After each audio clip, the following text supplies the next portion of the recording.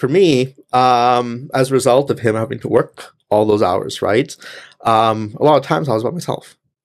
And especially growing up in some of the rougher parts of town, um, you have friends who are also going through a lot of things like poverty, racism, discrimination, neglect.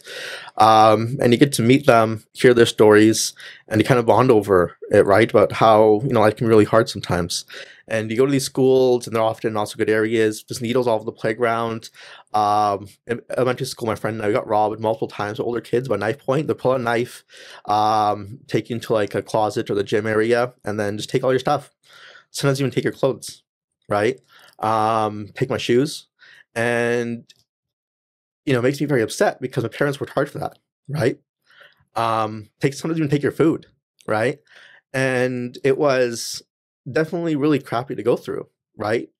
On top of the racism, because when you're a kid and you're going through a lot of this stuff, um, your mind is shifting away from school. You're not really caring about that because you don't really see a future. And you're surrounded by people like your friends, and they'll have similar kind of backgrounds, similar kind of things going on. It's really easy to lose hope, and it's really easy to not really see a future, right? And so you think about what's the point of school, right? And I see that a lot with lots of children who have troubles is they don't see the point of school. It's not that they're dumb. They just don't see the point. They don't have that confidence. They don't have that yet. But a lot of the time society writes them off. And I was written off many times over. So I've had teachers make all kinds of comments to me, other students, but what hurt most of the teachers, because I expected more from them, even when I was a kid. And I heard all kinds of comments that are very racially insensitive. Teachers flat out calling you dumb. I had teachers joke about the fact that they thought that I was dumb because ESL. When I was born and raised here, English is my first language. But they assumed I was just too stupid to really just, even know English, even though I spoke English perfectly, but they're just trying to find ways to poke at me, right? And even teachers who would purposely deny me the ability to go to the bathroom. Other kids are fine, but me as the only, student of color in the class, they'd always deny me.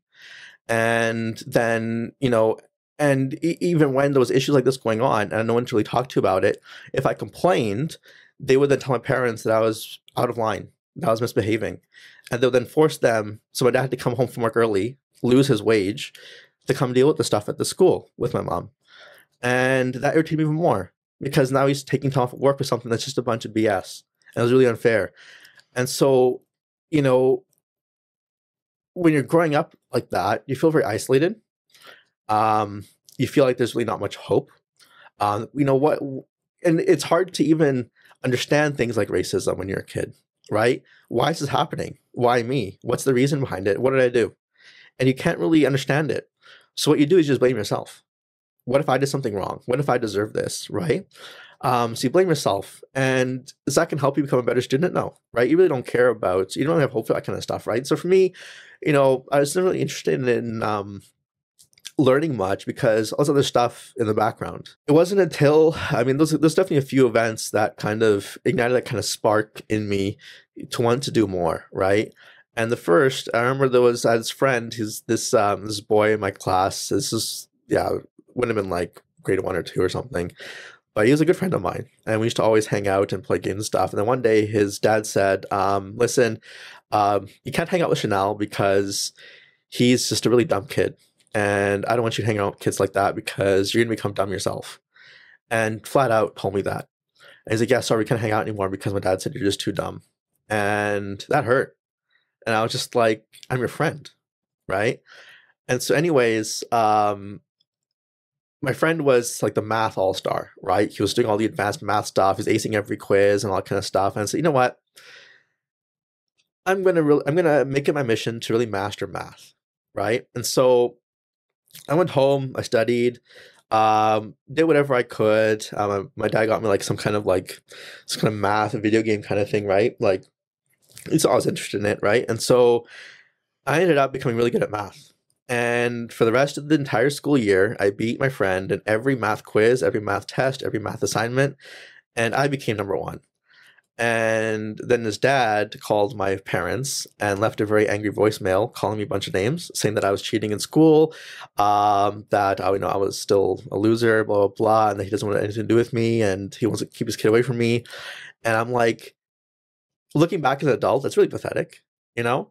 But as a kid, I was like, I put my mind to something and I accomplished it. And it really irritated this guy, but I felt victory. I felt like, I accomplished something and I did it on my own. Right. And I really liked that feeling. And, and it was a few other times like that, but it wasn't until about the seventh grade when, and keep in mind during this time, they would always put me into the special learning classes for kids who are usually troubled or have difficulty learning. They put me into a lot of those classes, even though, so since that time in second grade, I was always an all-star at math, right? Once I learned the passion for it, I just kind of ran with it, right? But again, there was all kinds of special programs for kids who are really good at math. But when I would ask about them, they would always deny me. I was like, I have the best grades in math, and you're letting the other kids take this program and learn more and nurture their talents, but you're always denying me. Why is it just me? Right? And they never give me a reason. They just tell me to, get lost or whatever it is. So I just dismiss you in very harsh ways.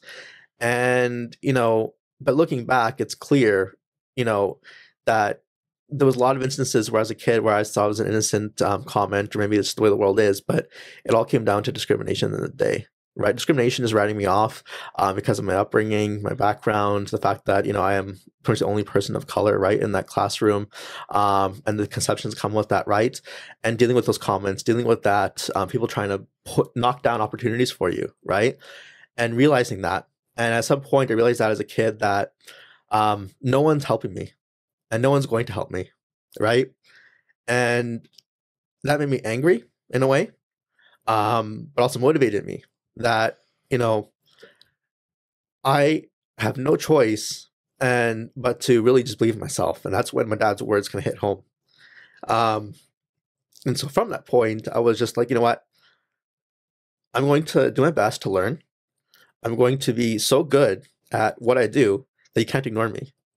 And I'll make a statement. And I think that, so in seventh grade is when I kind of had that mentality. And I think the teacher noticed that. And that teacher then gave me straight A's on that report card. And then that's when everybody in the class was like, what's going on? Did they make a mistake? Right? And that's when the parent says, well, he just worked harder than you. Right? And, that was a very happy day, and I was very happy with that teacher for going out of his way for me. Right? And really helping me. And that kind of instilled in me the confidence in myself that I don't need anybody's help or support. I don't care for it, right? If I can just focus and put the effort in and ignore all the negativity, all the other nonsense, and if I can just focus and do my own thing and just be tough and work hard, there's no stopping me. And it was that mentality that got me through all of that, right? And since then, I've always been to the top of my classes, and no matter what I did, right? And I really developed a passion for learning and education. Because when I was at university, I ran a tutoring business. And was I like the 4.0 student or whatever, all-star? No. I was definitely a really good student. But, academically, I'm not like the number one, right? But the skill I did have, in terms of what really helped me be really effective as a tutor, was knowing how to build people, knowing how to coach them. Because of my experiences, right? Just because someone's struggling doesn't mean they're dumb. Doesn't mean that you have to write them off. It just means that maybe they need to be built up in some other way. Maybe just a matter of confidence. Maybe just a matter of they second guess themselves a lot. Maybe just a matter of they need to look at things a little bit differently. But don't write them off. Right? And so I had a lot of students over the years, and my tutoring business did really well because people really, when they worked with me, they wanted to keep working with me. And it got to the point where when I was in my third year of accounting, I had MBA students reaching out to from all over the province, wanting help with learning accounting, finance, economics at the MBA level, right? And these are business professionals. the directors, companies, VPs, and they reach out to me. And once they work with me, and they realize what I bring to the table, they're extremely impressed. I've had students who, these are the all-stars, right? They're at the head of these massive companies, massive organizations. They're doing their masters, and they're really bright, and they're even really good when it comes to the coursework, but they just need a little extra, right? And I'm able to help them with that, right? And it was really nice to have the word of mouth when, someone who's a really high ranking person in a big business reach out to people in the program and say, go see Shanal. He's a younger guy, but he's really good at what he does. And to get that vouch and to then have students who I can work with and build them and build that confidence in them and watch them learn and develop and do better than me even, that's extremely rewarding. And it makes me feel very accomplished. I had one student, he came from India. He has 2 kids and a wife. He really struggles with the language, and he was in the professional program, like the accounting program that I was in as well. And he had an assignment due in a week, and if he failed that assignment, he was kicked out of the program, right? But he really needed to pass this program and get his designation, so he could get promoted at work and provide for his family a bit better, right? Because, got a wife and 2 kids in Vancouver, especially, right? Like it's difficult, right? So I said to him, okay, we have a lot to work on. First is English, not just learning English, but also business English, right? Learning how to read a case study, learning how to communicate in a business sense. That's a totally different skill than just English. And on top of that, getting through the material, making you comfortable with it, making you confident with it, because it's not just a program we can just memorize and just skate through. You have to really understand how to synthesize information, analyze it, come up with your own opinions on what's the best way to deal with this and defend it, right? So it's really comprehensive. And so I had a week to get him through this one assignment. And then after that assignment, we got 2 years left of the program. And I was like, I was very dedicated to this guy. He reached out to me and says, I really, really need your help. People speak really highly about you. You're my guiding light. I'll do whatever you say. I really want to make this work. Can you help me? And I said, that's a lot of pressure to put on me. But if you're willing to put the work in, I'll be right there with you. But you got to be willing to put the work in. It's going to be a lot of work, a lot of long hours. It's going to be very tough. But if you believe in yourself and you can do it, I'll be there with you. And this guy did not disappoint. We were there sometimes going through material for 14 hours straight. SFU Surrey had a 24-hour campus back then. We were there sometimes until like 3 a.m. working on stuff. And he lived in Burnaby. And sometimes we'd actually go out there to Burnaby. I'd go out there all night, coffee shops, whatever it is, his house, go through the material, learn it, right? Whatever it takes. And he put in the effort, and I was there to match it, right? And I even charged him for a lot of this, right? I just wanted this guy to succeed. And he didn't fail that assignment. He passed it. He passed every assignment since, and he finished the program. And to see how he was when I first met him to how he was at the end, this is someone who now learned English really well in the business sense. He felt really confident in his ability, and he, really impressed me. And to know that I was, there to witness that and to be part of that was very rewarding, but, it was really cool to be able to do that, especially with my own business. I'm working by myself. I have no one to reach out to. I'm just doing this stuff, on my own, right? And to get these kinds of, clients, students, to have them spread the word of mouth, to have them believe in my ability to that level and to accomplish and achieve, that was really rewarding for me, and that gave me my first dose of having my own service-based business, having client results, and feeling that sense of accomplishment that comes with it, right? And, and I think that's extremely valuable to have, especially as a business owner, because every day you're working with staff, working with other people, right? And it's not just they just throw them in a cubicle, here, do your job.